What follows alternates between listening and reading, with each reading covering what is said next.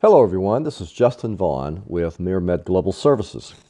Our article today is entitled Assessing the Cost of Healthcare, AHA Issues Report. Let's begin. There's no doubt about it, Nicolas Cage is one of America's finest actors. In fact, he is so good at his craft that he has been among Hollywood's highest paid personalities, amassing at one point $150 million in acting fees. Now that's quite a chunk of change. However, the Academy Award winner lost much of his fortune due to questionable spending habits. It wasn't like his national treasure was gone in 60 seconds, but over a period of time, he eventually found himself broke and in trouble with the IRS. What could have possibly happened? Some suggest it was his purchase of the dinosaur bones, or the 50 vehicles, or the 15 estates with 2 castles, or any number of exotic acquisitions with which the actor has been associated over the years. Perhaps it would have helped to take an inventory of his balance sheet from time to time. It's a good idea, you know. We should all make time on a periodic basis to take stock of where we are from a financial standpoint. That goes for hospitals as well. And to that end, one organization is leading the way. Last month, the American Hospital Association, or AHA, produced a report that sought to gauge the costs generally incurred by America's hospitals and health systems. The report, released late last month, addressed several drivers of hospital spending, which we will now summarize below. This section is entitled Increase in Utilization. Over the last few years, it has become apparent that the growth in healthcare spending has been exacerbated by the increased use and intensity of services. Here are some of the specifics according to the AHA's findings. First, increased use is largely driven by an increase in the number of people with insurance. The number of uninsured non-elderly Americans fell from 48 million in 2010 to 30 million in the first half of 2020. Second, an aging population uses more health care. Between 2000 and 2020, the U.S. population aged 65 and over increased by 60%. From 2020 to 2040, it is expected to increase by another 44%.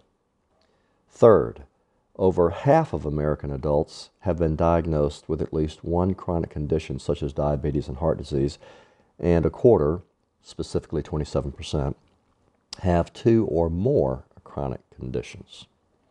Fourth, hospitals have invested resources in bringing new therapies and technologies to their patients like CAR T-cell therapy, which often raises hospitals' costs. And finally, hospital price growth had averaged 2% annually from 2010 until the beginning of the COVID-19 pandemic.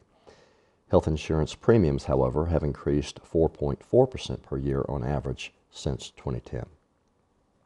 This next section is entitled Increase in Supply Prices. As the report points out, hospital care requires a range of outlays for items such as prescription drugs, food, medical devices, utilities, and professional insurance.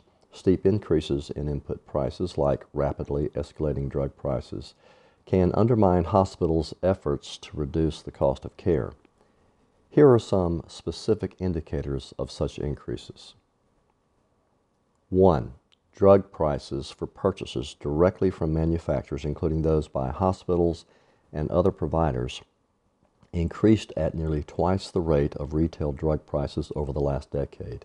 2. Medical devices such as cardiac defibrillators typically cost more than $20,000, while higher complexity models can approach $40,000. Common items like artificial knees and hips often are priced in excess of $5,000. 3. Investments in new technologies is another cost escalator. In 2017 alone, hospitals invested more than $62 billion in electronic medical records, or EMRs, and other IT systems that record, store, and transfer patient data securely among medical professionals.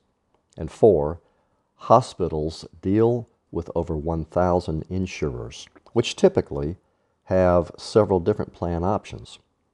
Meeting the unique requirements of these payers, including extensive government regulations, results in tremendous administrative and cost burden to hospitals and health systems.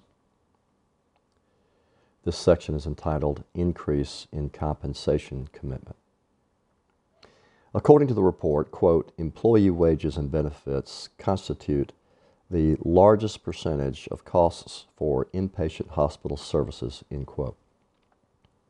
The AHA study found that hospital wages and salaries accounted for 56% of the average facility's overall spending.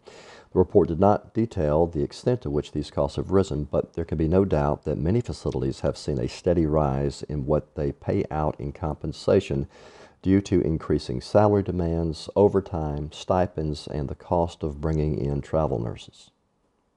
The cost of doing business is clearly steep and looks to be getting steeper. That's why many hospitals are underwater right now and will have to develop new strategies to stay afloat in the months and years ahead. If you wish to review the AHA's full report, you can access it at their website. Remember that you can always reach out to us at info@miramedgs.com for a summation of our hospital-based business services. Thank you.